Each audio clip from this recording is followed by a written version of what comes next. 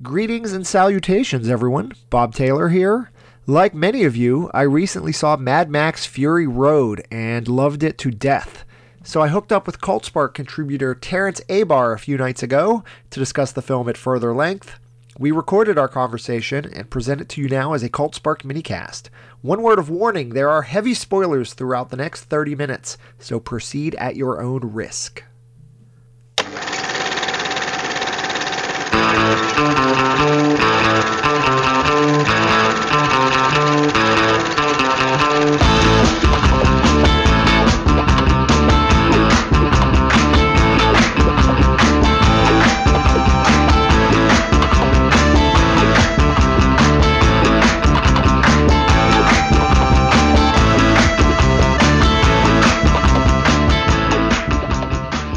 So we're going to talk about Mad Max. Huh? Yes. Yeah, I think that's on the docket, right? I believe so, if I saw correctly. If the official Cult Spark memo I received, was accurate. I try to keep those things accurate. I try to let you know what we're going to do, Terrence, rather than just drag you here blindfolded and let you... Dude, I would be totally down for that. Why not do that? Just the Cult Spark Potpourri podcast. The Cult Spark, yeah, man, Potpourri. Dealer's choice. Dude, I will fucking I will talk about anything you want to fucking talk about, and we'll make that shit entertaining. It would be like I would Skype you, you would show up, and I'd be like, Terrence, tonight's topic is Ridley Scott's Legend. Go. Well, I really like Meg Mucklebones. And Robert Picardo it's pretty amazing how a guy could be so willing to allow himself to be buried under layers of makeup. Who are we talking about? Who's he play? Robert Picardo plays that witch in the fucking swamp. Does? I didn't know that. I just know Tim Curry is the big devil demon. Yeah, man, but that scene in the swamp, that's my favorite scene because that monster looked scary. All right, no, I'm sorry, Terrence. We're here to talk about Mad Max Fury Road. The latest installment in George Miller's post-apocalyptic opus. So, Terrence, what were your thoughts on Fury Road? How'd you feel about it coming out of the theater? What I've been telling everybody is that I think it's literally madness and or insanity just caught on film. It really is. I mean, there were points in this movie where I was sitting there wanting to scream. Like, I felt like I was in the middle of these car chases. And, like, I thought, you know what? As a matter of fact, I'll put it to you like this, actually. Tom Hardy being strapped to the front of that car, that's exactly what watching that movie felt like for me. Like, I was Tom Hardy strapped to this fucking car. It is just insane to watch and an absolute blast. I loved it. It's my favorite movie of the year thus far. Same here. I thought it was better than Furious 7, which I really liked. I thought it was much better than Age of Ultron. And, I mean, I would be shocked if anything that comes out this summer proves more entertaining. Honestly. I saw Mad Max 2 days ago. I saw it on Saturday after it opened, and then the next day I made the mistake of seeing Avengers Age of Ultron, and I swear to God, it was like watching a turtle race. The Avengers felt so subdued after what I had witnessed, after what I had experienced in the theater the day bore. Yeah, Avengers would have been better served by you doing that reverse order, because, once you've seen Mad Max and once you've bore witness to the Doof Warrior, the guitar guy, ringing out power chords across the battlefield, everything else just seems kind of wimpy by comparison, doesn't it, Terrence? It's insane. It's almost like he took the first three movies, combined them, and made it even more intense and exaggerated and insane. It was... So the he you're speaking of is George Miller, who directed the original films starring Mel Gibson were Mad Max, Mad Max 2, which was called The Road Warrior here in the States, and Mad Max Beyond Thunderdome. These films came out, I should look this up, but I'm going to say Mad Max was like 79? Mad Max was 79, I believe, if I'm not mistaken, and Road Warrior for sure was 82. I'm looking now. Road Warrior was 81. It was 79, 81, and then Thunderdome was 85. Right. So that's sort of the Mel Gibson Max trilogy. And now it's been, I guess, 30 years since the last one. Miraculously, a studio gives George Miller $150 million to do another one of these things. Yeah, but was that by choice though? It sounded like they just went over budget. Maybe, I'm not sure. I just think it's a little bit shocking this film even got made, because it's not like the Mad Max films were always more cult hits. I mean, these things were not huge blockbusters. I was looking at the box office breakdown of these films, counting inflation, and even when you count inflation, Thunderdome would have only made 80 or 90 million in today's dollars. So it's not like these were massive box office juggernauts. And yet somehow George Miller decides he wants to revisit this universe. It takes him a long time to get this movie off the ground, because originally it was going to be Mel Gibson was going to star in it. And then some time had passed. Mel got into his personal troubles, and then Heath Ledger was going to star in it, and then we lost Heath. And there were some other issues, so it took him a while to make this fourth installment. But 30 years later, it finally comes out. And, one of the first things I ever wrote for Cult Spark was I do a series called Reboot Court, where you look at movies that are getting rebooted or remade or kind of loose sequels and talk about whether it's a good idea. And I flat out say I didn't think doing a new Mad Max movie 30 years later without Mel Gibson, I didn't think it was a good idea. But boy, I disagreed with you on that at the time. You may have. Well, it turns out you were right and I was wrong, because this was a movie that needed to exist. I need Fury Road in my life.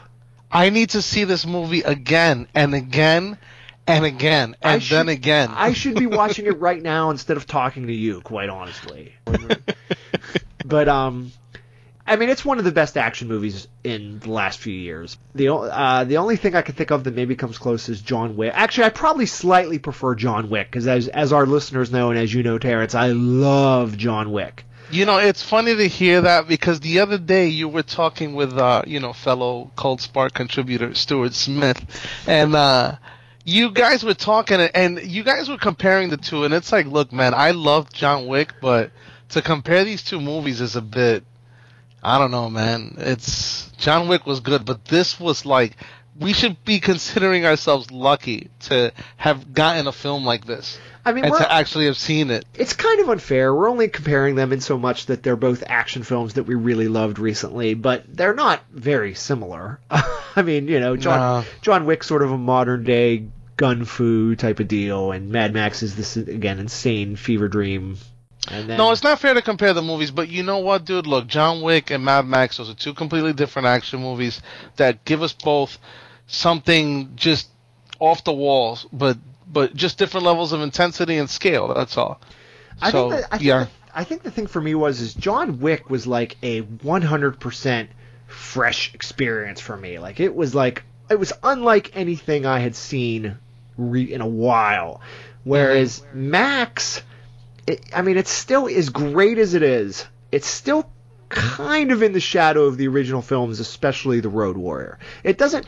Fury Road doesn't do much different, I don't think, from The Road Warrior, the previous Mad Max films. It just modernizes it and is so effective at sort of using new technology and a little bit of CG and a little bit of modern filmmaking techniques to bring us back to that universe. It's not really a wholly original vision. It's just a completely fucking badass version of a vision that we haven't seen in a while. Yeah, and I agree with you, but also the CGI I felt in the film kept reminding me that the second one was all fucking practical stunts. Well, there's you see people jumping from car to car. Right. Yeah, there was a ton of practical stunts in this one, but even just the fact that the film employs CGI and at times, you know that's what you're watching, I just feel like I feel the same way about that, the same way I feel about the overuse of CGI in the Star Wars prequels. It always reminds me that they achieved more in the original Star Wars films with straight practical effects, and then that's why The Road Warrior is so awesome, because it's that was just craziness. Those were people jumping from car to car, really doing it and risking their lives, I'll tell you what, I thought Fury Road was a near perfect blend of practical and CGI, because obviously the sandstorms and some of that stuff was CGI, but from the car action, which I assume a lot of it was practical, whatever CG they worked in there, you couldn't tell. And the car design, right? Man, those cars looked amazing. And even, there was that one spiky car. I loved that little porcupine car. Right. It was cool. Even some of the little things, like Furiosa's arm, which, I mean, it looked like a practical effect, even though it can't really be a practical effect, since I'm pretty sure. Yeah, the Charlize fact that Theron you has could both see, her arms. through the arm, like you could see through the wiring and the Right. and the tubing and all that stuff. That was a really good effect. Yeah, I thought it was fantastic. Man, that movie was. It's like I don't even have the words for it, man. All right, so how do you think Tom Hardy did as Max? How's he stack up? I to thought now? he was fantastic. Look, I'm a Mel Gibson apologist. I know he's done some dumb shit in the past or whatever, but Yeah, some dumb I shit just- might be an understatement, but yeah. yeah, like I already told you, I'm an apologist. Like, he sort of, might have made a little boo boo or whatever, but I mean, I love the guy, and I grew up watching his films. You know what I mean? And it's like Tom Hardy, I guess in changing the character of Max from being Mad Max as an angry Max to a Mad Max like he's fucking insane Max Right. is Tom Hardy. Sorry about that. Tom Hardy. Brady? Yeah, I don't know what I. Now I kind of want to see Tom Brady as Mad Max and see how that Oh would go. God, no! All the tires in the fucking would be deflated. All right, Tom Hardy is Mad Max. No, Tom Hardy is Mad Max. Because they've changed Max a bit, I Yeah. think that's what allows Hardy to kind of take over the role and make it his own.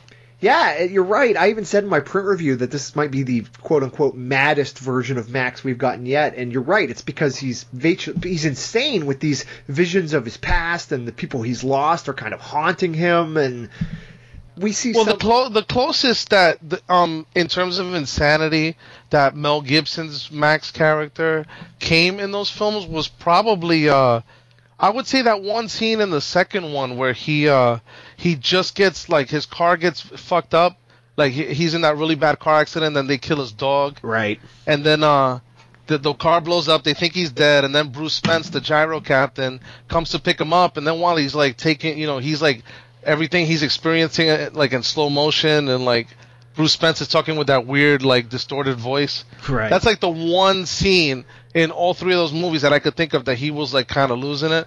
Right. But in this movie, he's a literal fucking nutcase. But more fun for us because he's a blast to watch. Oh God, yeah, and then it's like that's what makes the moments. And he when has Hardy has like how many words does Hardy say in this movie? I mean, it's less than 50, right? No, I think he speaks a little more than that. I think Yeah. towards the end he was a little more verbal. Not much. But I mean the thing about his character being such a nut was that it made those more emotional moments, I think, a little more powerful. Well, he does a lot of acting with his eyes and a lot with his physicality. Like when he's got the file and he's hacking, it's like a file or a knife, and he's hacking at that mask he's wearing with the leather straps in the back. And Yeah. there's a lot of stuff that doesn't really require dialogue or exposition or anything, but it's just you can tell he's fully inhabiting the character by just sort of his tics or the desperate moves he's making to survive or get out of whatever predicament he's in. He's great. Yeah. Then we have Charlize Theron. Am I pronouncing that right? It's Theron. Yeah. Right?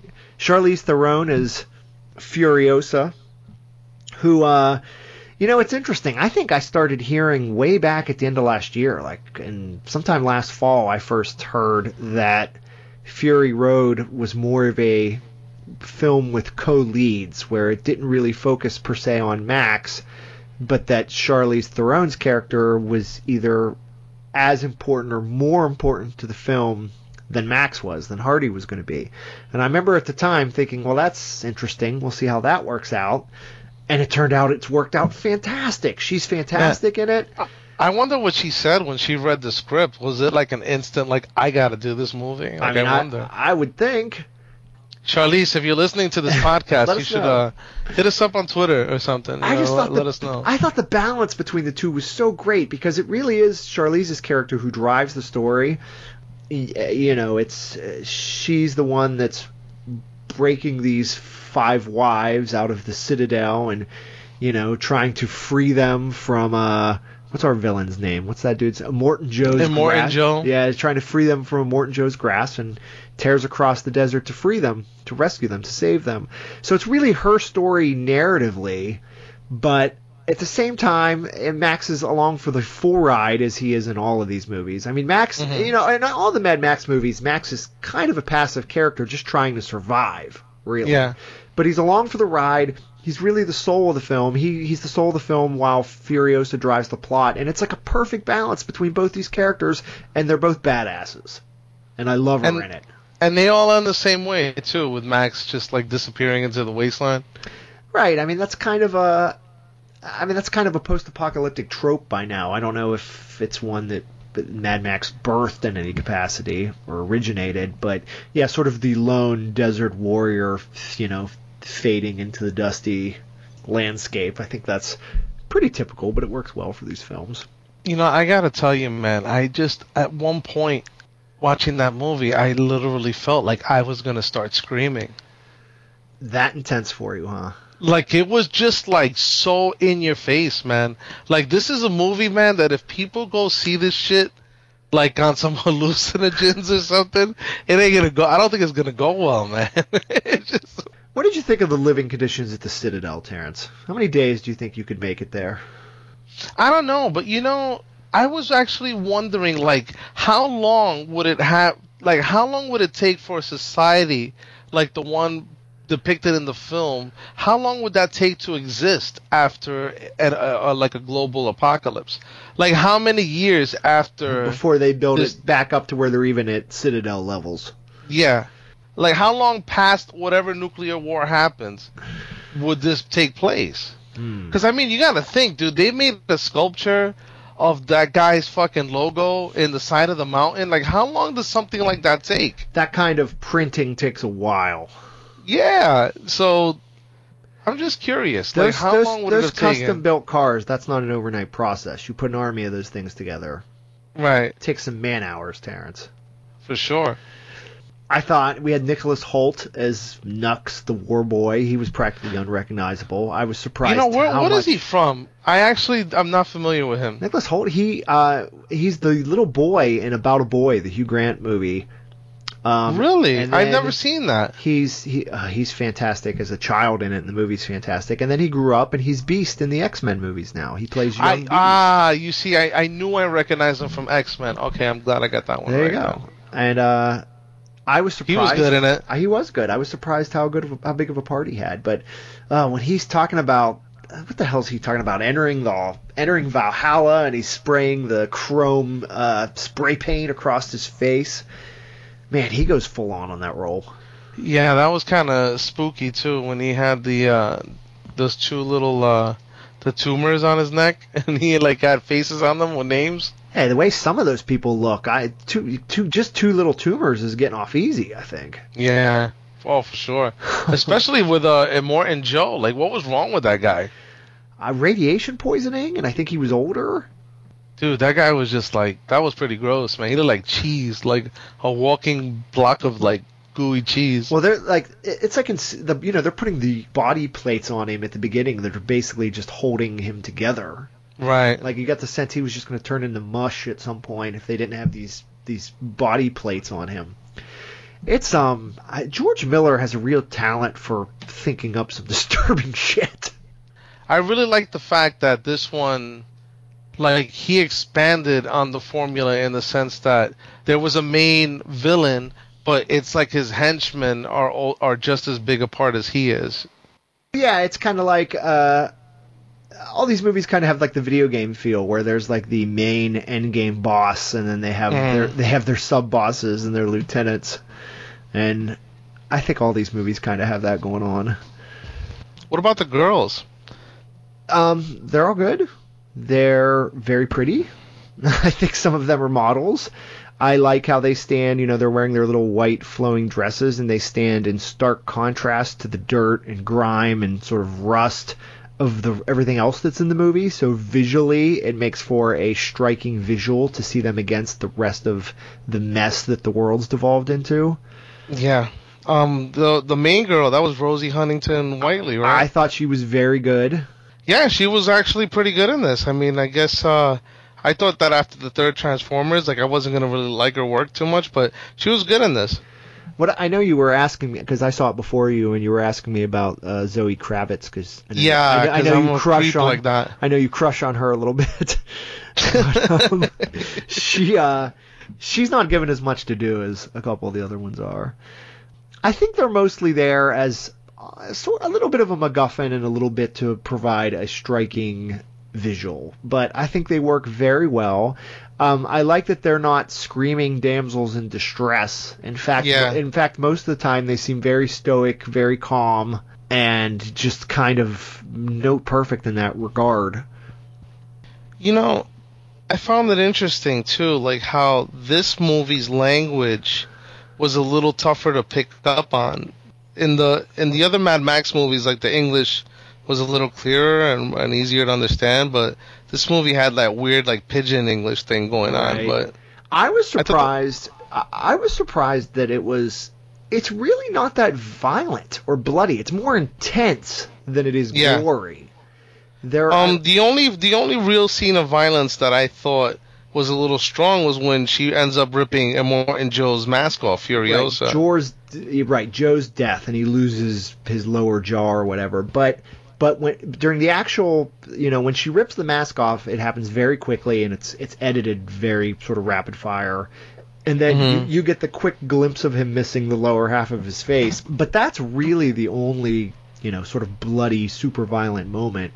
And it's quick, but it doesn't hurt the film. It's just the rest of it's so intense. Yeah, it was too much. I mean, no, let me not say it was too much, because then that's gonna sound like I'm complaining. It was just, all I know is that I left that movie feeling like adrenalized, man. Like, I can only think of like a handful of other movies that I left the theater feeling like that rush, Dude, it is nonstop. I mean, the movie's basically one chase scene from start to finish. You get a little bit of a prologue that establishes Max and establishes the universe, and then Furiosa streaks across the desert, and the chase is on, and it doesn't let up for 2 hours, and it is glorious. Do you have any complaints about the length? No. You?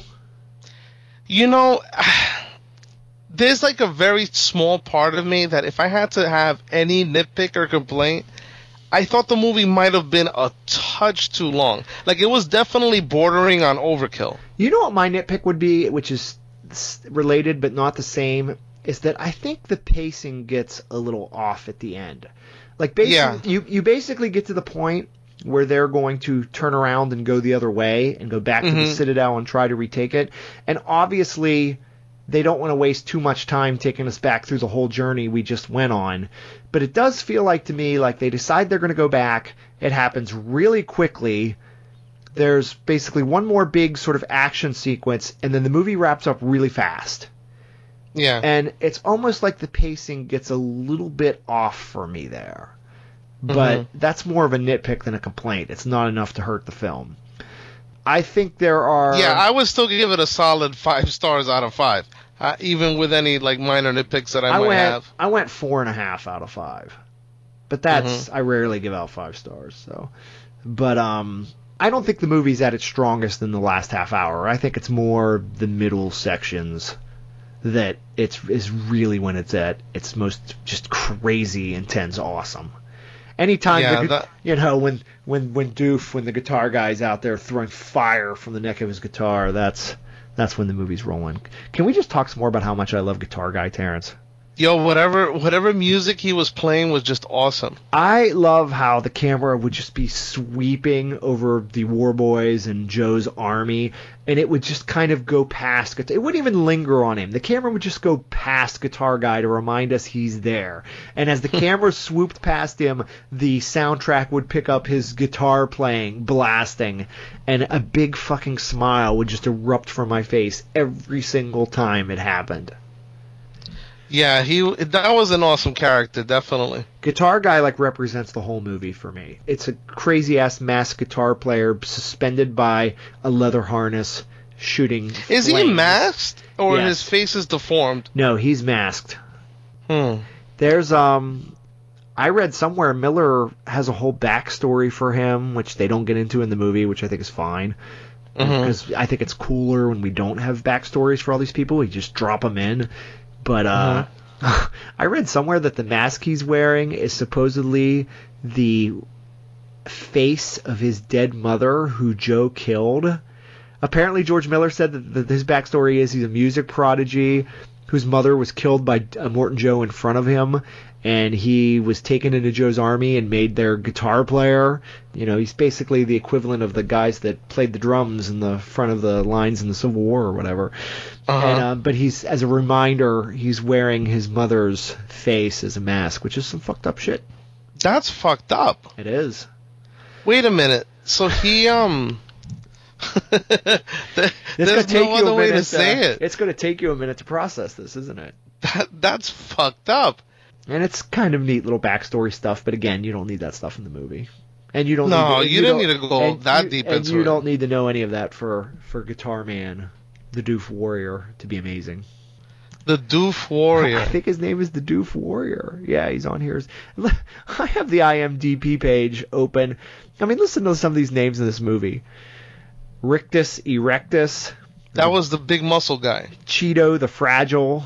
The Dag. The People Eater. The Bullet Farmer. The Doof Warrior. The Bullet Farmer was cool. I like that like hood he was wearing with the bullets. Yeah, the Organic Mechanic. I mean, what other fucking summer movie are you going to get names like the Organic Mechanic? Come on. This movie gets... You think this movie's going to have legs at the box office? Not that really even matters at the end. Right, it doesn't matter at all. We got the movie, it's done. We can buy it on Blu-ray and love it forever.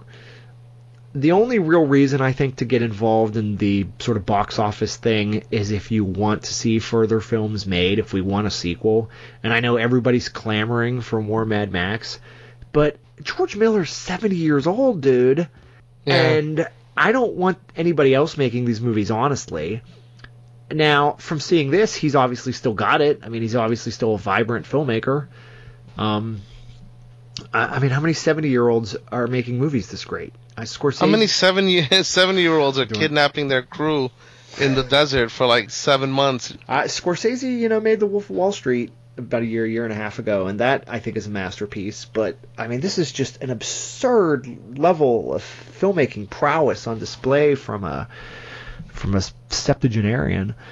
But, I mean, how many more of these things do you think he has in him? But with that said, box office-wise, A, who cares?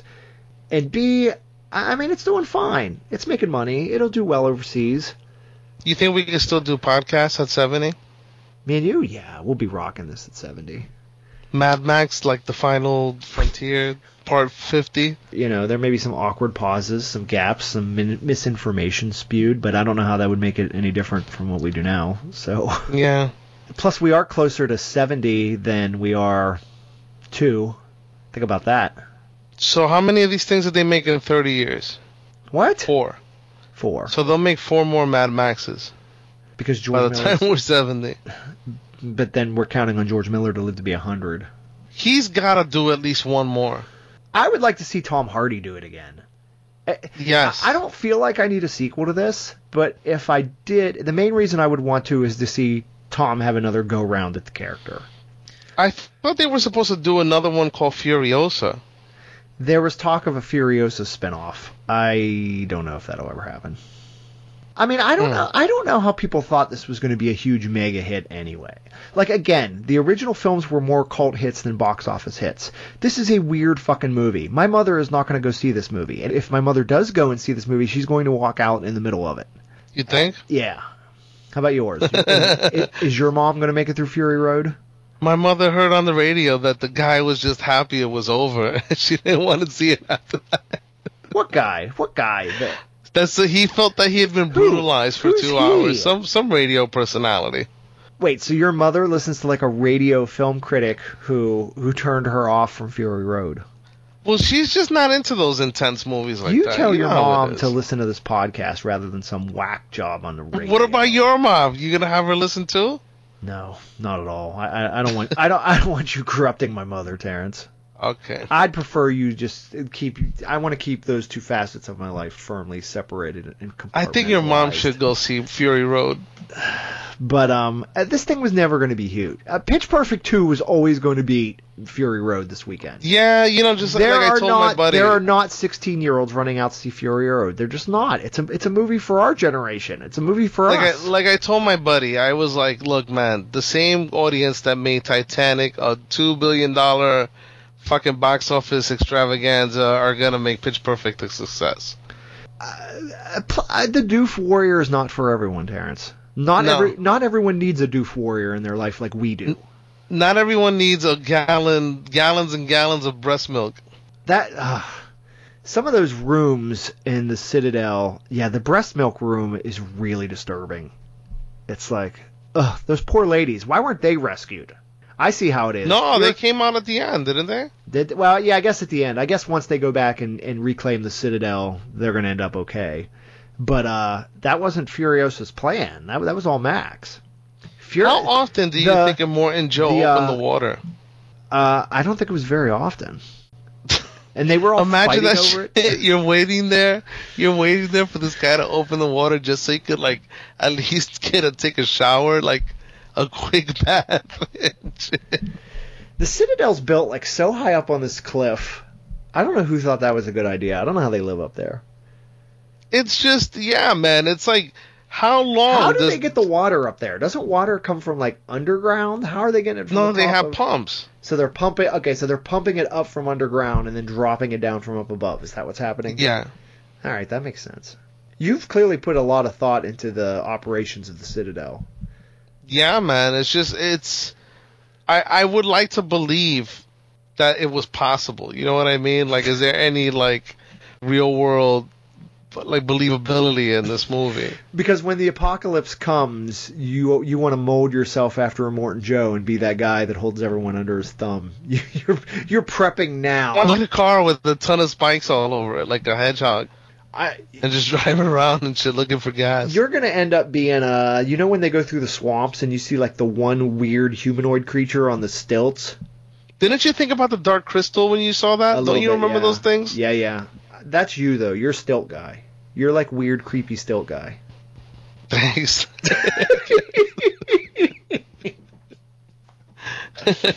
I think we're going to call that an episode right there. Hopefully we've entertained you, but the main point we want to get across is that if you haven't seen Mad Max Fury Road, please go see it. It's fucking amazing, and the best time you're going to have at the movies in forever.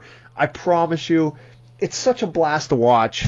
And Terrence, you don't want to see this movie and you don't want to miss this movie in the theater, see it on the small screen, and then realize that you should have seen it now when it was still being shown in the theaters. In this age of, we all have massive flat screen TVs and surround systems in our house and stuff, and I feel like there are fewer and fewer movies every year that sort of demand you go see them on the big screen. This is definitely one of them. And I even like the 3D, and I hate 3D. And I thought it worked. I went to a screening where I had to see it in 3D, and I thought it worked surprisingly well. The 3D was good. And you know what? Was the 3D in Avengers good? Not to go off the subject too much? I did not see Avengers in 3D. I saw it in 2D also. The only time I see 3D is if I go to a screening and don't have a choice.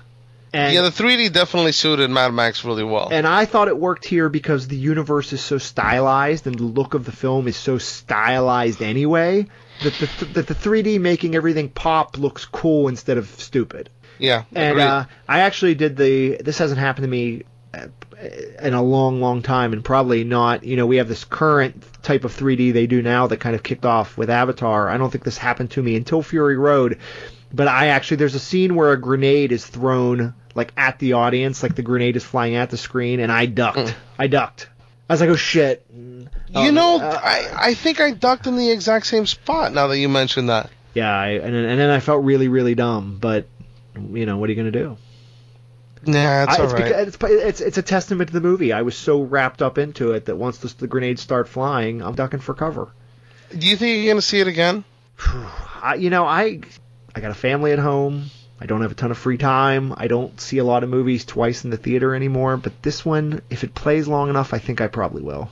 I think I want to go see it again. Terrence, thank you so much for joining me tonight for this minicast. It was a pleasure having pleasure, you on man. again. And we'll have to do another one of these soon. Yeah, let's do it. Everybody else, go see Fury Road, ASAP. If you've seen it already, see it again. Thanks for listening to the Cult Spark Podcast. Follow us on Facebook, Twitter. Please give us a really nice review at iTunes. We'd appreciate it. And we'll see everybody next time. Bye. Cha-ching.